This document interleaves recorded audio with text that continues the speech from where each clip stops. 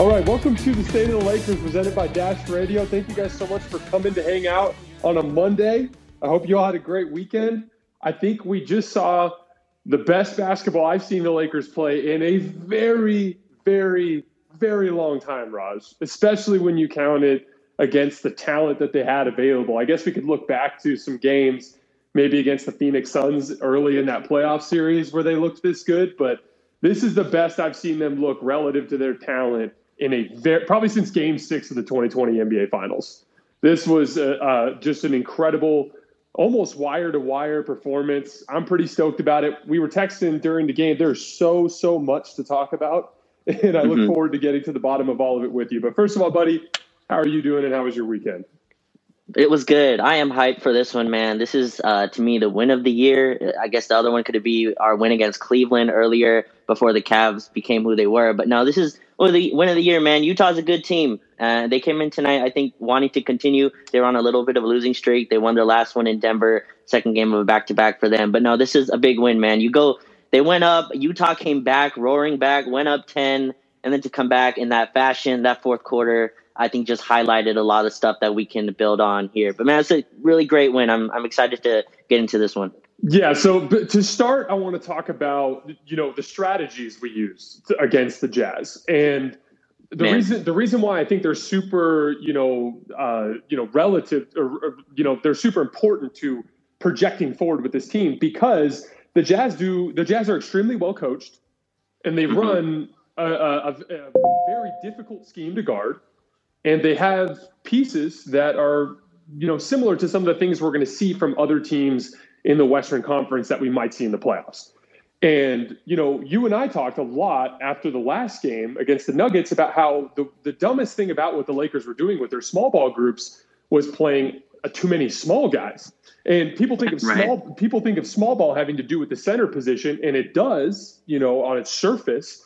But the aggregate size of those lineups that succeed in the league are usually big, like that Clippers lineup that was so good. It's like you're getting Marcus Morris and Nicholas Batum and Kawhi Leonard and Paul George. So, yeah, there's no center, but everyone's huge outside of that, right? And so that was part of it. And then also with the Lakers small ball lineups, they were trying to run traditional pick and roll coverages with LeBron underneath the basket.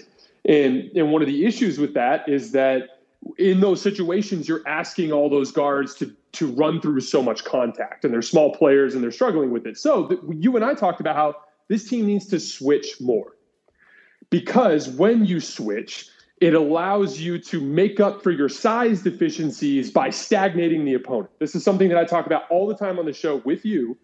And there's a key reason why I believe in this strategy, because the Lakers had, even with their bigger lineups that they played today, in terms of the size of the wings that they played, a lot more Austin Reeves, a lot more Stanley Johnson. Even with that, the Jazz were bigger.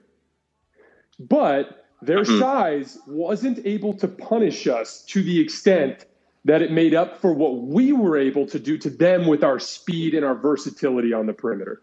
And that's the key, because when you switch everything, you turn a ball movement offense like the Utah Jazz into an isolation offense. And they had 17 points in the fourth quarter, 5 of which were total garbage time. So you held them to 12 points in a pivotal basketball moment, one of the most dominant offenses in the league, because you switched everything, shut off their actions, forced them to try to create against a set isolation defender. And as a result, their offense fell to pieces. That philosophy is modern basketball. And then, on the other end, the Lakers were running a 5-out concept, which removed Rudy Gobert from the equation, forced him to guard in space where he struggled with Stanley Johnson and his low center of gravity and his ability to kind of, navigate beneath Rudy Gobert with his speed and with his strength. And so we're going to dive further into it, but I think that this style, it's very indicative of what this team needs to be, what we need to be at our best. Is this a big small ball lineup that plays our bigger wings and then adopts and uses and leans into the modern defensive concepts that work in the NBA today? I don't think, obviously the Jazz didn't play as well as they could have, but I don't think it was a complete coincidence that they played as bad as they did, because we directly attacked their weaknesses, Raj. we had purpose, right, with what we were doing. Like, we watched that Denver game. There was a lot of stuff that just didn't make any sense. We weren't going anything with the personnel. I thought tonight we just made Gobert guard in space, and Stanley Johnson, obviously, a big part of that. He was aggressive. I love that, Stanley, he doesn't pass up jump shots, and I think that has a domino effect to his game, where he's also aggressive with the ball, and LeBron saw that. He started screening for him, right? He was able to get to the basket. We started Dwight Howard in this game, and Dwight wasn't great throughout, but I thought him just starting kind of set a tone. I thought he played well. We had a nice coverage. He did a nice job switching as well. We switched pretty much 1 through 5. The only guy we didn't really switch with tonight was Malik Monk, but I thought just our coverage was great. We were flying around. Utah couldn't get any open shots. I thought Dwight took the rim away. We played him. We had a little bit of our scheme where we played Dwight against their small ball. You saw that as well, right? And he kind of he took the basket away. I thought it was great to see. And then we just went small. We had Stanley Johnson playing the 5, LeBron playing the 5. We found minutes without LeBron and Russ. Well, I guess we'll get into later, but it was just a great energy win, man. And Utah is a really good team. They're very similar to Phoenix to me, where they have counters to everything. Their whole offense is predicated on a Gobert screen and roll. And I thought Mike Conley kind of got going with that. They were kind of hunting Malik Monk in that way, but we just had a great overall scheme, man. And LeBron was incredible again. We had the apology right from LeBron James, like I think a couple hours earlier, and he comes out tonight with this show. It was just an awesome team win. And I think this is stuff we can build on, man. Austin Reeves, I think, needs to play more. Stanley Johnson needs to play more. I think the young guys are definitely showing out that need to be on the floor. Austin Reeves, THT, Stanley Johnson, like those guys need to play. If you're not going to get effort from other places. And, Avery Bradley started again. He had that big 3. I thought he struggled throughout this night, but just seeing those guys kind of turn the game around. The Russell Westbrook big dunk. I know he kind of struggled throughout, but I thought that was a big momentum changer. I've been tweeting, Jason, there's a good team in here. And this is kind of what I mean. You know what I mean? Like this, we're not as bad as we've shown. And it's very clear when we have it and when we don't. But we need to play this hard, like every night. I'm not expecting us to win every night. I didn't even expect us to win tonight against Utah. Even when we were up 6, I was still kind of questioning it at halftime. But this is how we have to play, man. And you see the effort, and you see guys flying around. Austin Reeves with the floater to a tip layup. Like those kind of stuff is, that kind of energy is contagious. Stanley Johnson, that energy is contagious. His play on Rudy Gobert, and we'll get more into that. But just a good win, man. It's exciting. To finally have like a fun space, I guess, to talk about this. We get to be positive for once, man. Like, for once, man. So I do want to start with LeBron because he was the guy who may or may not have been the catalyst with his tweet, or at least an attitude change. And I want to look at the box score for a second because LeBron has 25, 7, and 7, which is not a eye-popping stat line by any stretch of the imagination. It's not a bad one, but it's not eye-popping. Really quickly, 25 points again tonight. That's 14 straight games with at least 25 plus. That's the current record leader in the league. I heard them bring that up in Spectrum as well. Wow, that's crazy. But what's interesting about it is he was below 50% from the field, and he was below 40% from 3, and he couldn't make a free throw.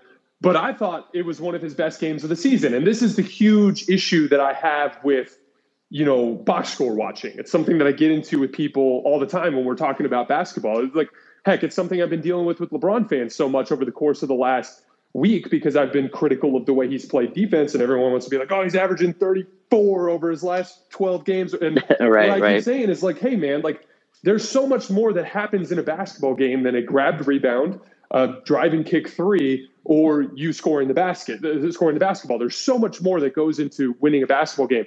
LeBron was freaking everywhere tonight on both ends of the floor, flying around making plays. And then in that fourth quarter lineup with Austin Reeves, Malik Monk, Stanley Johnson, and THT, he basically didn't have the ball in his hands and completely controlled the game because he understood that the Jazz were struggling with how to navigate a coverage with him as the screener. And as a result, Stanley Johnson kept getting ahead of steam because they wanted to go underneath that screen. And LeBron was setting it almost down at the semicircle, at the bottom of the semicircle. But again, what you saw tonight was a great example of like LeBron playing at the level of the best players in the world while having 25, 7, and 7, shooting below 50% from the field, shooting below 40% from 3, and can't make a free throw. That's the idea that I'm trying to hammer home here. Like when I'm talking about what shows me that LeBron is engaged and that he cares, this is what I'm talking about. this is what a good LeBron James game looks like. Because against the best defenses in the league, he's probably not often going to have incredible shooting nights. You know, they're grind out games like we saw against Phoenix. They're dogfights. They're complete boxing matches. And LeBron is such a weapon in that type of environment when he embraces that. And so I wanted to give him some credit because he put his money where his mouth was. He said he was sorry for the way things were going and that he promised things would get better. And then he came out and he played, in my opinion, his best game of the season, regardless of what the box score might say. So I wanted to give him a shout out. No, he was great. And I think, I love that Frank kind of noticed that LeBron's energy was and we talked about this in the space as well, right? LeBron starting at center, it was just not something probably that was going to be viable for a long time, for a long stretch. And he did it for a nice stretch. The Lakers won like 4 in a row, and he was great defensively in those. But I just love that, starting Dwight allows him to be able to kind of work through his game in that way where he doesn't have to be the full-time crazy defender. He was awesome, though, on that end, I thought, all night. There was a few plays maybe he didn't get back to transition, but for the most part, I thought he was, just a turnover creating chaos on that end. And then he played the center for a few minutes, right? He played it next to Stanley Johnson in the fourth or, with the second unit. And that second unit is really interesting. I'd love to kind of get into that where, again, THT, Austin Reeves, I believe it was Malik Monk with them as well. And and Stanley Johnson, they just switched everything in that, and they kind of gave up the lead again, I believe, in that third quarter. I thought, Utah turned up the pressure. Talon was the only ball handler where we took Braun out in that situation. But it's just a nice kind of change up. And I think the Braun at the 5 being a change up instead of like our just main pitch, that makes a world of difference. And I thought, against second units, against, a lot of team second units, that's a tough cover. And Utah was unable to sustain that. We built our lead that way. And I think that's the way this team has to go, man. Both of us have been begging for more switching. We got it a ton more tonight. It was really noticeable. It jumped off the page, and it just confounded Utah. Like Jason, we look like the Clippers in the playoffs last year. You know what I mean? Like Stanley Johnson in that Terrence Mann role a little bit, right? Where they try to hide Gobert on a guy who's a non-shooter, and they give that guy the ball and just say, hey, you create. And Stanley Johnson has enough ball handling, skill to where he can attack the basket. You saw, I think you tweeted about it as well, in transition, he saw Gobert back, and he just went right into his chest, and he was able to score. And I think he has that kind of, skill level in him. But it was cool to see us kind of out-scheme Utah, I thought, in this way. And we're not going to be able to switch against, like, every team like this, but against a team like Utah that relies so heavily on screen actions to get their offense, they just look befuddled, right? And they were, trying to kick out when there was no kickouts there, trying to find guys on the roll. I think it's funny. Gobert gets seals, and I thought Stanley did a great job scramming them in the post. Where when Malik Monk would be down there, he throws him out, and he gets back on Gobert. He was just incredible. But man, our defense was good, and we hit threes early. We went cold in the third, and to me, it's even more impressive, Jason, that Utah went up 10, and it looked like they were going to run. Yeah, and we fought all the way back with Stanley at the 5, LeBron, and I think Austin Reeves was on the floor too. This is a good Utah team. Like this. This isn't like the Atlanta Hawks where I was saying, I think they're good, but, their record doesn't display that. Utah's a really good team. I believe they're 20-10 when Gobert plays. So that just gives you kind of a picture of what they do. But no, we confounded them. I think this is a blueprint for what we can do at least until Anthony Davis gets back. More switching, go small, play our younger guys, play the youth, have some exuberance there. And I think we can kind of pick up a couple more wins here. Yep, 100% agree. So I think we need to move a little bit further to Stanley because he was the star of the show tonight. And ironically, his little offensive flurry in the fourth quarter distracted from what would have been a good game without any of that scoring. Because the way that Stanley battled Gobert physically on both ends of the floor was so impressive. Beyond stuff that just goes unnoticed. Like on so many of those fourth quarter possessions, a long jump shot was going up, because perimeter players on the Lakers were doing their jobs and forcing guys to take tough shots. And here come these high rebounds off the rim, and Stan is just in there fighting with Rudy. And the most important thing is, in order for you to hold your ground, you can't jump. And so he kept Rudy on the ground in that fourth quarter by staying connected to him in these box out situations. And there were I have to go back and watch the film, but it seemed to me like there were at least a half dozen plays in that fourth quarter where Rudy could have had an offensive rebound if literally any other Laker other than maybe LeBron was there matched up with him. And then on the perimeter, those guys, Austin and Malik and THT, were coming flying in to secure the rebound while Stanley was down there fighting. And again, we can get into it, like the LeBron as a screener thing, setting that low screen there around like 7-8 feet from the rim. Around the free throw line, yeah. Yeah, did a really good job of disrupting Utah's defense and letting Stanley, who's really, like we've talked about, is just a big, strong athlete, letting him get ahead of steam going to the rim. That obviously was working, but Stanley was just doing so much else on the court. I wanted to give him that shout. Even early in the first half, he was doing that thing Dwight always does, where when he's kind of like backpedaling against the guy driving to the basket, he's just kind of swiping down at the basketball with like good instincts without losing his balance. And he had a couple of steals in the first half like that. Just an unbelievable game. As you know, our guy Pete from Laker Film Room, he always describes Stanley as a big, strong athlete who runs around and does stuff. And I love that description of him, because that's what it is. Because when you have that type of physical frame and that type of athleticism and you're playing your ass off, it's like a wrecking ball on the basketball court. And just good stuff just follows everywhere. And we need so much more of that. And I'm hopeful that tonight is that final kick in the butt to try to get more minutes out of him from Frank. Yeah, man, he needs to play. I thought he didn't play enough in Denver. I think he had like 13 minutes in that Denver game. He's just a big, small ball five who plays hard, right? And, everyone wonders why Avery Bradley starts every game. And my, rationale behind that Frank is going to is Avery Bradley plays hard. He doesn't play well every night, but he plays hard. He has a baseline level that Frank Vogel expects, and he gets that every night. And you're not going to get the ceiling that Malik Monk brings, or even the, chaos that Austin Reeves can bring. But Avery Bradley, he just trusts him. And I think Stanley Johnson has kind of proven to me that he plays hard pretty much every moment he's on the floor. He's always running back. There's never a time where I'm like, oh man, Stanley kind of jogged back. No, he's always in a full sprint, and he has good defensive instincts too. And I think it's unfair to just say that he plays hard. He has defensive instincts that are there, that are perfectly fit to me for a small ball five, especially next to LeBron. And there were nights, like, I'm very high on Donovan Mitchell. I think Mitchell's one of the best, like, ISO guard scorers. He's a playoff killer.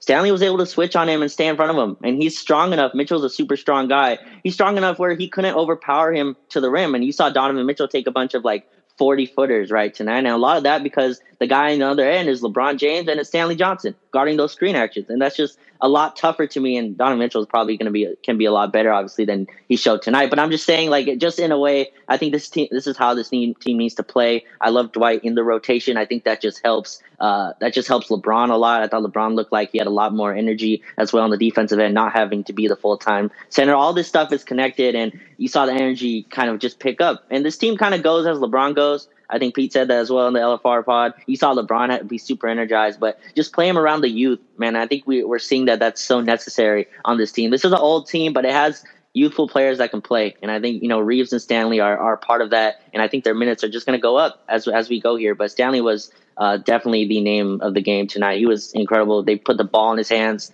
I always say that, if you show aggression to me, LeBron's going to give you the basketball. Like, LeBron can kind of feel it, right? And he could tell that Stanley was, aggressive. Stanley was shooting mid-range pull-ups. He was, taking his corner threes, even if they weren't going in. I just think that shows a level of aggression that has a domino effect on the rest of your game. When you're a passive player, that kind of shows up in all parts. And to me, when you're an aggressive player, that shows up in all parts. And even though the jumpers don't go in, just the fact that he takes them, to me, kind of leads to the attacks at the basket that he has. So, yeah, he was the star of this game for sure. Yeah, and one last note on Stanley that I think is really interesting. He is, he's a very unique case of a young, talented basketball player, because we see so many examples in NBA history of the, Jimmy Butler type kind of guy who, like, you have these great physical tools, but you kind of grow up as like a forward/center. So in the NBA, you kind of turn into like a wrecking ball type of wing. And then over time, you get more and more skilled, and then you develop into this, like, perimeter initiator type. That's your Jimmy Butler or like Kawhi Leonard type. Well, Stanley Johnson's kind of the opposite, because, like, he actually growing up was a very good perimeter player. He was one of those hoop mixtape heroes, one of the guys that was doing all the crazy stuff on YouTube that was getting millions of views, and came into Arizona as a star. And then it basically turned out, as he got further in the game, that he wasn't skilled enough to be that type of perimeter initiator. So then he defaulted to, okay, I'll be the wrecking ball forward, playing for Toronto, doing all these defensive things. But because of that background that he has, he actually has a good amount of polish. Like that move, I think it was pretty late in his fourth quarter run there, where he like switched to his left hand after gathering on that drive from Jordan Clarkson. And like Jordan was in behind him and was loading up to try to block him off the glass, and Stanley just swithed hands and went to his left. Is that where he finished on the right side? Did he finish on the right side? Yeah, he finished with his left hand on the right side of the rim. And and then like some of the footwork stuff, the way he keeps his balance, like his comfort level for LeBron to be like, hey, for this matchup to work, I want you to be the pick and roll ball handler here. Right. Like for that to work, he needed to have the background that he had as a perimeter player growing up, coming up through high school. And so I thought that was a super interesting element there. Like, will Stanley have nights like that offensively that often? No, because he's just not consistent enough with those things. But, that type of, versatility that he has as a guy who can attack a closeout and make a play for a teammate or go on the occasional offensive spurt just kind of raises the value that he brings because he always plays hard and because he does the dirty work. So I'm a huge fan of his game. You had mentioned Avery Bradley. I'm with you. He plays hard. He needs to be in the rotation. I think he's an NBA player. I think he belongs on the Lakers. I think he belongs on the roster. However, his role needs to be swapped with one of those guys that's just been better than him. He needs to be the guy who's playing, one shift in the first half, one shift in the second half, because you understand that you can get competent, on ball pressure defense and things like that in those moments. But he just too often is getting punished for his lack of size. And then he actually is one of the worst off-ball defenders that we have on the team. He loses focus. He loses sight of his responsibility. If he's on the ball and he's pressuring, he has some success there, even though he gives up a lot of straight line drives. At least he's disruptive and makes guys feel uncomfortable. He brings some value, but when we're evaluating basketball players, there's every player on the team brings some value, right? Like even DeAndre Jordan brings tallness, But the thing is like the guys who start typically bring more value than the guys who don't, right? And so my thing is like leaning on him so much, like pulling Reeves after he had that magnificent start to the fourth quarter to go back to Avery Bradley, even when Avery Bradley was having a rough night. That goes to show you that there's like a rotation pattern there, right? And it's like, okay, Avery starts and he closes, and then Austin kind of dispels him. That needs to be flipped. Austin needs to start so that we have more consistent energy to start these games. And Austin needs to close because he's just a better basketball player right now. And don't get me wrong, Avery made a huge shot. Rubbed it in my face because I was on Twitter complaining about him stuffing back into the game. But the point being, like these are the little kinks we have to work out. Obviously, like even if you can replicate this effort moving forward from the whole team, and even if you can replicate some of this schematic stuff moving forward for the whole team, there are little details that have to get worked out. Like I actually disagree with you about Dwight. I don't even think we'll get into that tonight. But the point is like there are little details that we still have to work out here. And that Avery Bradley, Austin Reeves dynamic is one that I think needs to get worked out. Yeah, it's interesting because I think, Avery Bradley kind of fits like the drop coverage type of scheme. And I think he fits now well with Dwight Howard. That's why I thought that starting lineup, I thought they defended at least well together. My issue with Avery Bradley, to me, he doesn't really fit a scheme when you're trying to switch everything, right? And when it's him and Malik Monk out there, there's a breaking point to when you're playing small, right? So if you're already playing small and the guards you're playing are small, like that there's no advantage to that, right? Plus Avery Bradley is a shooter, but he doesn't space the floor in the way like a real shooter does, right? He's not dynamic as a shooter. He just has to be completely wide open to shoot. And in small ball, you kind of need guys who can kind of be not 3-level scorers, but at least can take it off the bounce a little bit. That's why I just think that fit there is ugly, especially the Russ, Monk, and Avery Bradley kind of, it's kind of like that's just really tough to me, especially defensively when you're trying to switch everything. Those guys kind of take the wrong angles on screens all the time, and those are guys you have to kind of cover for. And and I always say when you have like 2 to 3 guys to cover for on defense, it's tough. So I kind of understand it, but Reeves played 8 minutes in the first half. He ended up playing 13 in the second half.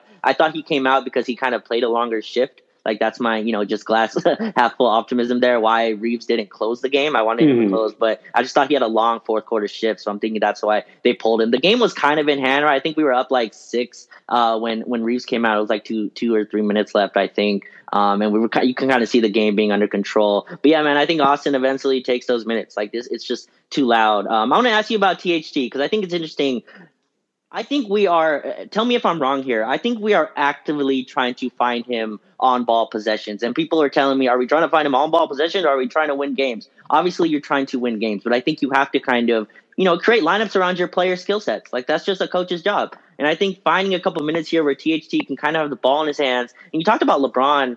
He's becoming a full-time screener in a way that I just didn't expect, and you see it also in the THT lineups. THT got the ball in a 5-out setting. We always say that, we always say about Russ, get him 5-out spacing, but THT especially can also kind of he can kind of be better for it if you kind of put him in some spacing lineups. And with Stanley at the 5, Stanley's not a pure shooter, but he spaces the game out for him and just screen actions where he can get to the basket. I thought he was under control attacking the rim. You see his jumper getting a little bit more comfortable every game. I think he hit another 3 tonight. What did you see from THT? And his defense as well. I thought his defense on Mitchell in the fourth was super impressive, being able to take off the drive and still, I think he got a hand on the shot or not. He doesn't get it. He didn't get credit for a block. Oh, he did get a credit for a block on it. I was wrong. But yes, I thought his defense on Mitchell was good. But what did you think from THT tonight?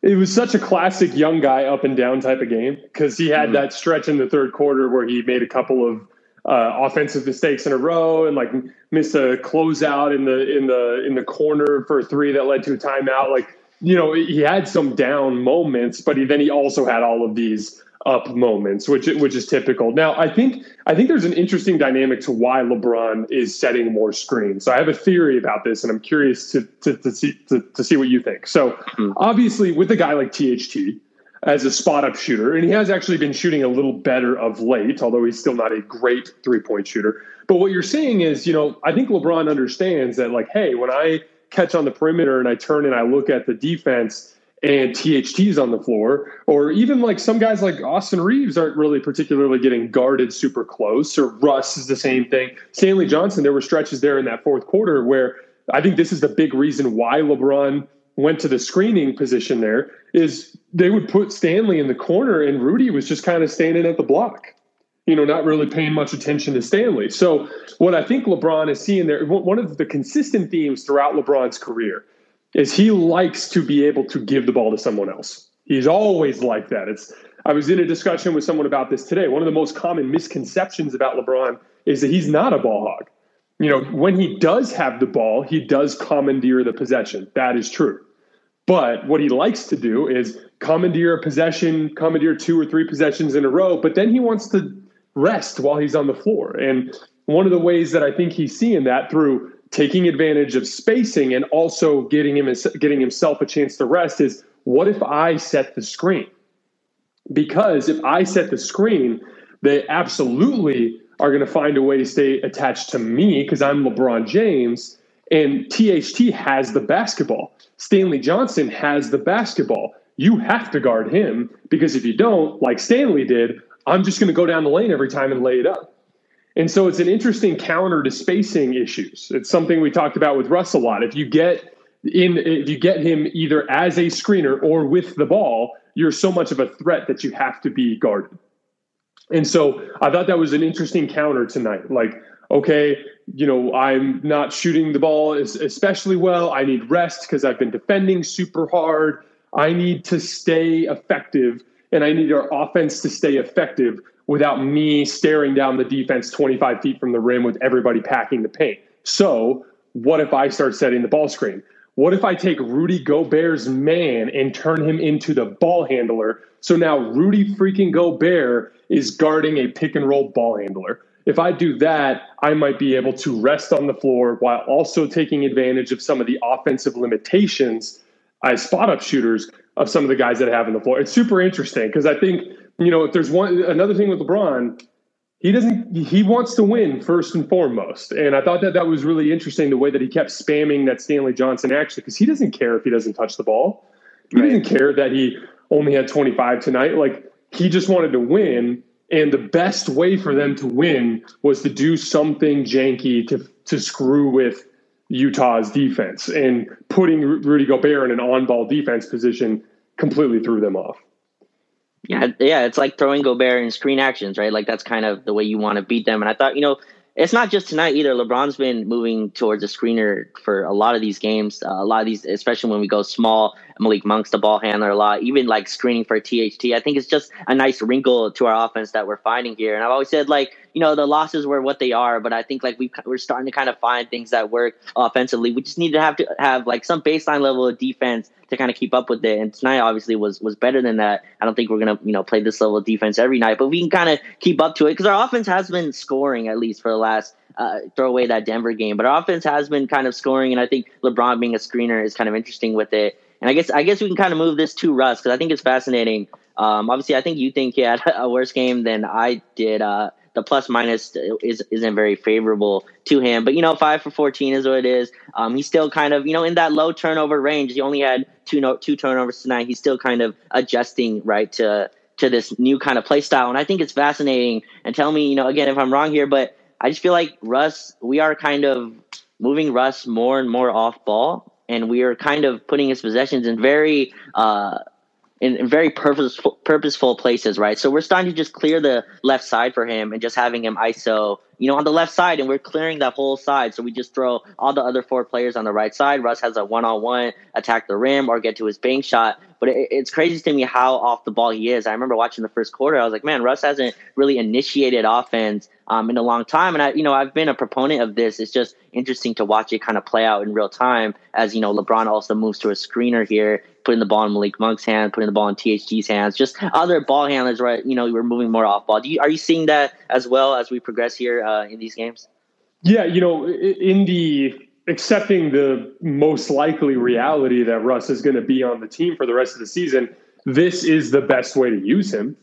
That goes without saying. I mean, I think it's unfortunate that a guy making this much is being relegated to essentially a role player in terms of just the predicament as it pertains to the Lakers and their, circumstances off the court.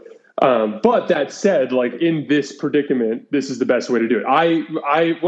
What I have been calling out with Russ is like, hey, like another good team, another good defense, and 5 for 14. There's a consistent theme at this phase of his career that when he plays against good defensive teams and good defensive players, he's just not as impactful, not nearly as impactful as he used to be. And, and so that concerns me, right? Because, in order for the Lakers to win the championship with the depth that they gave up, with the hustle that they gave up in that trade, they need Russ to play like a star, right? I mean, if you're going to beat these good teams at the top of the West, if you're going to beat these good teams at the top of the East, I think you need more out of Russ than what you're getting, and I don't think he can give that. So that's just the way that I look at it. Russ played fine tonight. I was a little annoyed with him that he missed a box out on the first possession of the game after talking the way he did in the press conference. And look, like I'll never lie to you guys. Like from objectively throughout Russ's career, I've never been a fan of his brand of basketball. So I look at this with bias, and I encourage you to find someone else who's more of a fan so that you can get the alternate perspective. You know what I mean? But like when I watch Russ, I find his brand of basketball to be way less impactful than other people think he is. I don't think it's a coincidence that the team had their best stretch with him off the floor. You know what I mean? I think I always talk about fit, like when LeBron and AD, especially when AD comes back, but this team, the best version of this team is what you saw in that fourth quarter, like this modern switchy 5-out attack. And I don't think Russ is attentive enough to the details the way that guys like Austin Reeves are or Stanley Johnson are in terms of their responsibilities. Like I was talking about, there's a huge difference between like loud hustle, which is loud plays, and real hustle, which is I never miss my responsibility ever. That's real hustle. And I think Russ struggles in that area. And I think that's why the team, it seems to me, at least for me personally, when I've watched this team over the last few years, they're at their best when they primarily lean into the strengths of their superstars and then have guys around them that are true hustle players that never miss their responsibilities. I think that's when they're at their best. So that's just my view on that. And Russ, even though he had a bad game tonight, I mean, not bad game, but even though he had a meh game, in my opinion, tonight, even if he had a few good games in a row, I would continue to go back to that ideology because that's just the way I view the game. So that's just my take on it. Again, like I encourage you, find somebody who's more of a Russ, positive, someone who's much more positive about Russ to get another angle on it. I mean, you give some of that, Raj, but I think you're a little closer to me than some of the Russ fans. But that said, like, it is interesting to see the way that they use him. My thing is, like, if you're going to put him off ball off the time, cut his minutes, and severely limit what he can do offensively, then why in the hell did you make this trade to begin with? Like that would be my question. But you're right. Like, assuming he's going to be on the roster for the rest of the season, this is the way you have to use him. Right, and I'm so far past that, right? I'm like, okay, he's here, the trade was made, I'm trying to figure out. And I can see them try to figure out, too, why it's so fascinating to me that, we're starting to put him even more off ball than we have. Like, go watch that first quarter, the first few possessions there. It's pretty much, Russ on the weak side while we run, like, little screen actions for guys to come off. Even we ran some offense through Avery Bradley, which I thought was a little weird as well. But, even Avery Bradley having the ball in his hands more, Russ is more as a cutter now. Russ is more like the secondary attack. And I think that's where he's best. And I think, you can still win that way. And to me, Russ doesn't have to be a third star. He definitely has to be better than he's shown. He was, what did he go again, 5 for 14 tonight?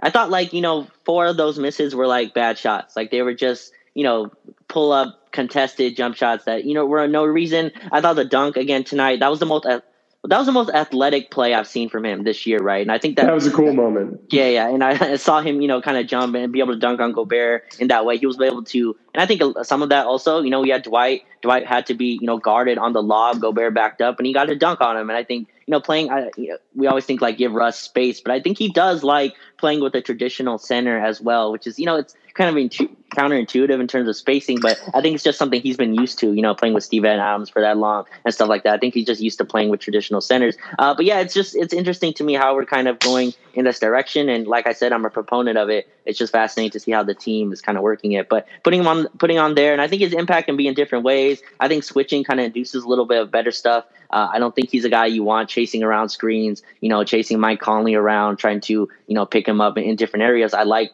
be able to switch, make him fight, make him win physical battles. I think that's what you have to do with him. But, I think he's kind of slowly getting there. Again, the plus minus wasn't great for him tonight, but that's the kind of move we're going to. This low turnover Russ, this is what you kind of get. It's not going to be pretty, but I just think like it's fascinating to see where we've gone, I guess, with him, not just on offense, but on defense as well. It's a transition from him, from the player that, you thought you were trading for, but this is not the guy you're kind of getting right now. You're getting more of an off-ball player, even more than I even thought we'd get to. So I just want to ask you about that because I think it's interesting how the team's kind of also go in that direction. It's super interesting, but again, it's about leaning into strengths, Yeah. And I mean, moving forward, this is the most interesting thing to keep in mind because one of our friends, one of our followers, just shared with me a tweet from David McMenamin that said that the Anthony Davis MRI came back clean, which is good news. So his ligament is healed, so that's good news. So that means he is progressing in the right direction. Although I anticipate that he'll be out for at least another couple of weeks. Really quickly though on Anthony Davis, I believe he was cleared for full contact. Yeah. So. Oh really? Yeah. So he was cleared for full contact. Wow, that's awesome. Yeah. So hopefully sooner than later. Hopefully not long. But again, so this is the thing because the Lakers also pretty much took it to the Miami Heat in a very similar game without LeBron a couple months ago. And like you said, there was that game against the Cleveland Cavaliers, which, as we know now in retrospect, was a much better team than we thought. Mm-hmm. So, the key here is show me what you're about. Did you guys finally have a wake-up call after 42 games of an NBA season? Or is this just another blip in what was basically a shitstorm of a season? You know what I mean? And so that's going to be the curious thing to watch moving forward in terms of just how serious these guys are. I did want to hit on one last thing, guys, before we get out of here, because I think, Raj, you and I kind of fundamentally disagree on this. So I didn't want to play Dwight tonight at all. And I don't think it's necessarily a coincidence that he was -9 now, or at least not in the Gobert minutes, I should say. I would have staggered him against Gobert. Now, the reason why, because I agree with you, I think Dwight's a good player. I also think that Dwight is an awesome way to keep LeBron from playing center all freaking game long. So I agree with you about everything that you say about that. I also think while Dwight was on the floor tonight in the 20-something minutes that he played, he did a lot of positive things. So I want to frame it like that to start. However, the reason why I think the Lakers went -9 in those minutes is when you play a traditional center against the Utah Jazz, you play directly into their strengths. The reason why the Utah Jazz have had so much regular season success over the course of the last 2 seasons is the fact that even though they don't have good perimeter defensive players, like Mike Conley, not a great defensive player. Jordan Clarkson, not a great defensive player. Joe Ingles, kind of on the tail end of his career. Bogdanovich, he's okay. He's had his moments. He can do well in certain matchups, but he's not a great defensive player. Royce O'Neal is their best defensive player on the perimeter. He's a little bit undersized against bigger wings. Rudy Gay is a little bit inconsistent with his effort. They're not a great defensive team in theory when you look at their personnel, but they've got Rudy Gobert. And so when you play into their system, they can succeed with you with their elite defensive scheme of just chasing people off the line and funneling towards Rudy Gobert. And one of the problems with playing Dwight Howard in those minutes, and the reason why I disagreed with it, is like, for instance, we were -9, but in that first shift that he played with the starters, LeBron and Russ each made 2 pull-up jump shots off the dribble. Mm-hmm. And Avery Bradley made a 3. Our first 13 points were all on threes, 4 of which were contested. So not on threes. Our first 13 points were all on jump shots. 4 of the 5 were contested. So my point is like some of that's a little bit of fool's gold. Like if 2 of those miss, maybe the Dwight minutes instead of being -9 or -14, and now we're having a different type of conversation. So when we're talking strategy, I'm really curious to look back at this game in the lineups because I also disagreed with going without LeBron and Russ at the same time.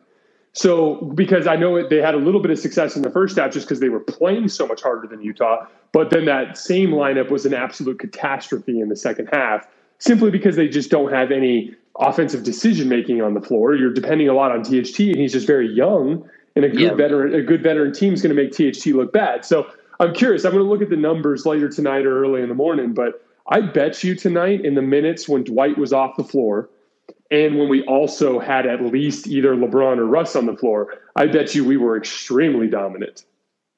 And that the only reason the game was close was because of those stretches that I'm referring to. So again, this is a sign for optimism because I know you've described all the things that Dwight did great. And I'm not trying to undercut that, but in my opinion, our offense faltered in those minutes beyond what Dwight does good because in those minutes we were playing into the Utah Jazz strengths and turning ourselves into a jump shooting team, which is not what we do really well. But again, like fixing those little details, strategically playing Dwight at the right time, strategically playing LeBron at the right time, never staggering so incorrectly that we have no stars on the floor. If we can fix those things in addition to the effort, in addition to the modern scheming, in addition to this engaged two-way LeBron, that's when I start to get really excited. That's when you're saying there's a good team in there, that's what I see as like the good team potential. Get rid of some of the own, self-sabotage stuff and play into your strengths more. That's when you can start to see this team be more consistently good. Yeah, and the numbers, support your claim here. I'm just looking at it, so Dwight only played 3 minutes, where he was on the floor, where Gobert wasn't on the floor. So he played 18 minutes, matching up with Gobert. The Lakers were a -32 net in that state. In those minutes, the Lakers had an 89 offensive rating. But I think, a lot of that was the beginning of the third. To me, we stayed with that starting lineup too long. To me, and I thought, I thought we missed a lot of open threes. Avery Bradley missed a bunch of open threes, I thought, to start that quarter. And I think that kind of, pushed the numbers where they were. But it's going to be a trade-off all the time. I just think, it's just a change-up, right? It's just being able to be versatile. It's just to be able to throw different looks. So we don't have to play LeBron at center the whole game. We don't have to play Dwight at center the whole game. We didn't tonight. Like, we don't have to choose one, right? We don't have to be big and we don't have to be small. We can kind of move as the game flows. And I thought we did that tonight. And again, that's why I think Dwight Howard starting it was great for LeBron. And he didn't have to start the game, already the backline guy. And I thought, it just kind of limited their attacks. And he was good in the small ball lineups. The Lakers killed those where Dwight was on the floor. It was a short stint. It was like 3-4 minutes. But we were like a +20 in those minutes. But it took away Utah being able to just attack the rim. Because what did we talk about? When we went small, what do teams do? They just hunt the rim, right? We saw De'Aaron Fox do that to us. John Morant do that to us. Who did we play last? Denver. Denver just made every open three, and we just quit in that game pretty early. But, other guards just attacked us when we played small, and I thought having Dwight out there at least limited that. Just have some change-ups, and have some versatility in the lineup, and that's what I thought. Dwight, the numbers don't match up with him playing well. They support your kind of claim there. I didn't know we got killed that much in those minutes. It didn't feel that way, I guess, to me. But yeah, it's just a change-up that we can kind of go to. I think, giving LeBron a little bit of a rest there. And obviously when AD comes back, he can fill that role full-time, which, again, goes to your optimistic point there. You take Dwight Howard out and you put maybe the best defensive player in basketball. Like, what can this team become if they can kind of build on this? So LeBron James on the court at center without Dwight Howard tonight, plus 22. Wow. LeBron James on court with Dwight Howard at center, minus 11. We played 18.4 minutes with Dwight on the floor with LeBron and 18.9 with LeBron on and Dwight off. Just curious. And again, I'm not saying you're necessarily wrong. And when it comes to single game plus minus two, that can be weird. It's just a theory. It's a theory about the way that I think you should attack. Like, Dwight is an awesome backup center because he does so well playing against backup centers, right? And bullying them. So I like leaning into that. My last note that I had, and it's ironic because you actually just reminded me of it, talking about Denver's 3-point shooting. Everyone was like, I saw some people on Twitter going like, oh man, like the Utah Jazz missed some shots. And because I think they went 0 for 9 from 3 to start the fourth quarter, if I remember correctly. And then in the Denver game, I heard a lot of people say like, oh, like they just made all their shots.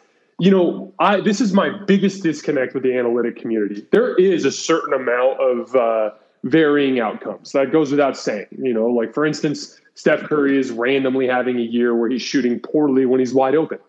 I don't really know how to rationalize that. I just think it's random. I don't think it's associated with anything. I think it's just random results. But I'm a big believer in the fact that the defense actually does have a good amount of impact on 3-point shots going in, or whether or not they go in. And when I watched the Denver game, I saw the Lakers giving up on rotations and giving up a ton of wide open shots. There were some contested ones in there. And whenever there is a contested one, you have a tendency as a basketball fan to be like, oh man, like that's such BS. I can't believe he made that. And it's like, actually, over the totality of the game, those contested shot percentages tend to kind of mimic pretty closely with the amount of open shots they get, because they're directly related to comfort and rhythm. If you let a team get comfortable and make a ton of wide open shots, they're probably going to have the confidence to knock down the big ones later. And the reason why Utah, there were a couple wide open ones in that fourth quarter that they missed, but a lot of the shots that they took in that fourth quarter where it's like, oh man, like you're uncomfortable. LeBron closed out on Jordan Clarkson and he kind of shot that from like 27 feet with LeBron's hand in his face. Like, that's not a good shot, or Donovan Mitchell taking a quick early shot clock 3 because the Lakers have disrupted his rhythm all night and he's frustrated because he hasn't had a good night and he's just trying to make something happen. It's like, okay, that's good defense leading to a miss. And like I said, there's some chance there. There's some relying on some luck there that takes place when it comes to 3-point shooting. But I think the Nuggets shot extremely well from 3 because the Lakers played a shit defensive game. And I think the Jazz shot poorly from 3 because the Lakers played a great defensive game. I think they're directly related. And I think when people try to gloss over that and try to act as though like the Lakers got lucky on tonight's game or got unlucky against Denver, I think that's just a piss poor attitude. And I think it's deflecting and it's not taking responsibility for outcomes. And I think that defense is absolutely related to it. And I think the Lakers earned a poor Utah Jazz shooting night tonight. I firmly believe that. Absolutely. Were you able to rewatch the Denver game? I'm not sure you went back and watched that monstrosity. Not yet. Okay. But I may not even want to. No. Yeah, no. I just hate myself. But Bones Highland, like, he was contested, but not really, right? That dude was comfortable all night. Utah was absolutely uncomfortable this whole game. Like, I felt like every shot they were there was a hand in their face, not just a hand in their face, like a guy sprinting at them. And, you could see it, the passes. I think they turned the ball over, Jason, like 7 times in that first quarter. Like, I think, like, just because of the switching, right? And even the jumpers that they shot, I thought were all contested. So I'm with you on that. And Utah's probably better than this, right? Like, I'm sure they can play a better game. I still think they're a very good, at least regular season team. We'll see in the playoffs. And Raj, we also get Anthony Davis back. Exactly. So it goes both ways. Absolutely. There it goes. And Utah, they were missing, I guess, Hassan Whiteside, but they were, for the most part, healthy, right? They had their full core of guys that are going to play when it matters. So, I mean, this is the biggest win of the year. I don't think it's close. Like this. Yeah, and really quickly in the Miami Heat game, remember Jimmy Butler got hurt in the first half, if I remember correctly. So exactly. And Cleveland, they were a young team at the time. Like on that, Evan Mobley, I think, barely played any games so far during his season. But no, this is the biggest win of the year, man. Utah's legit. And there's stuff to build on this. And, you can't say this turned the season around when you're 542 games in. Like, that'd be kind of that'd be misguided to kind of say that yet. But I think there's stuff to build on. We play Indiana and Orlando next. 2 winnable games. Like you can win both of those even without AD. So I think, there's stuff to take from it. Hopefully AD comes back pretty soon on this road trip, and then we can kind of build from it, man. This was an exciting one. I agree. Did you have anything else on your list? I'm finished. Really quickly, I want to ask you, am I just seeing things, or did Ariza move a little bit better tonight? Like, did he find at least – he didn't find both of his legs, but did he find one leg tonight? Like, did the right leg kind of, arrive to the – did the right leg arrive to the season? Like, I'm watching him, like, relocate. Russ would drive in the paint, and I see Ariza sprint to the corner to get the ball from him and shoot the 3. Like, do you think he arrived from a little bit, at least like maybe one leg arrived? Maybe he didn't get both legs back. Am I seeing things with that? So I agree with you. He was moving better tonight, but that almost pissed me off a little bit more because, Trevor Ariza just knows better, man. He's been around the league long enough to know that this team wasn't playing hard enough to win. And don't get me wrong, I think conditioning is part of it. I think all that, his age, getting into a groove, getting into rhythm, I think that's all part of it. So I'm not trying to undercut that by any stretch of the imagination. But Trevor's defensive effort in his first, whatever it is, half dozen games coming back from COVID was so poor. And him suddenly turning it up a little bit when the rest of the team turns it up makes me feel like it was a little more him and a little less conditioning. So that part's frustrating, but I do, I'm a believer in the Ariza fit. I think, when this team, if the idealized version of this team comes to fruition and they consistently play hard, they lean more into wings, Anthony Davis comes back and the talent chasm between them and all their opponents goes away. In that universe, I think Trevor Ariza is a fantastic fit. But if the team trends more like they did against Denver and it turns into more of a shit show, then his lack of athleticism at his age and his lack of enthusiasm could become a real negative. But I definitely notice what you're talking about. I think he helps in the sense that he doesn't make mistakes. And I think I think he could, when he really gets going, be a good kind of like plug-in guy as that fifth starter, kind of like Wesley Matthews was for us in a lot of lineups last year. I'd look at him as kind of just like a 6'8" version of that, as long as he plays hard. But yeah, he definitely played harder tonight, and I did like that. Did you have anything else on your list? Yeah, last thing, he was our starting small forward, right, tonight. And again, just to kind of fill a little bit into the Optimist Cup, we don't really get a chance to pour into that cup very often, so I'm going to continue to do it. He was 1 for 8 tonight, 1 for 6 from 3 in 27 minutes. So you basically got zero offense out of your small forward. And Avery Bradley, I think, also didn't shoot well. I don't remember what he shot. But yeah, and you were able to beat a really good Utah team. So that's the context I want to kind of keep from here. We won this game with our defense. Like, we hit a couple big, tough shots, like you said, a couple pull-up threes in the first quarter. But we won this game with our defense, and I want to kind of hammer that. And that's something you can definitely build on, even when before Anthony Davis comes back. Yep, I 100% agree. There's no possible way to look at this game and not be enthusiastic. Even if you told me, the Jazz are in the locker room, knowing in their heads that they gave 50% effort, I'd still be thrilled by the outcome, because when you factor in the actual predicament the Lakers are in with their superstar power forward not available, with their Russell Westbrook trade being mostly I think you'd be hard pressed to find someone who's thrilled with the outcome of the Russell Westbrook trade. I mean, I think most of us, are ranging from either like me, completely disappointed and upset about it, to you, not liking it, but at least accepting it. Those are the varying outcomes there.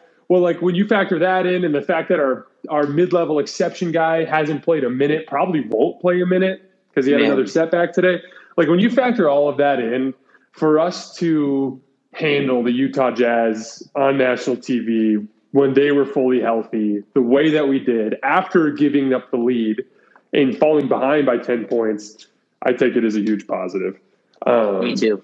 But yeah, so that's all we got for tonight, guys. This is going to be on Dash Radio tomorrow morning at 7 a.m. Pacific Standard Time, like always. This will also be on our podcast feed here in about 30 minutes. We always appreciate your guys' support and hanging with us. We will be back for a busy week of Lakers basketball on Wednesday. We will see you then. Enjoy the rest of your week, guys, and we'll talk to you in a couple days. Thanks, everyone.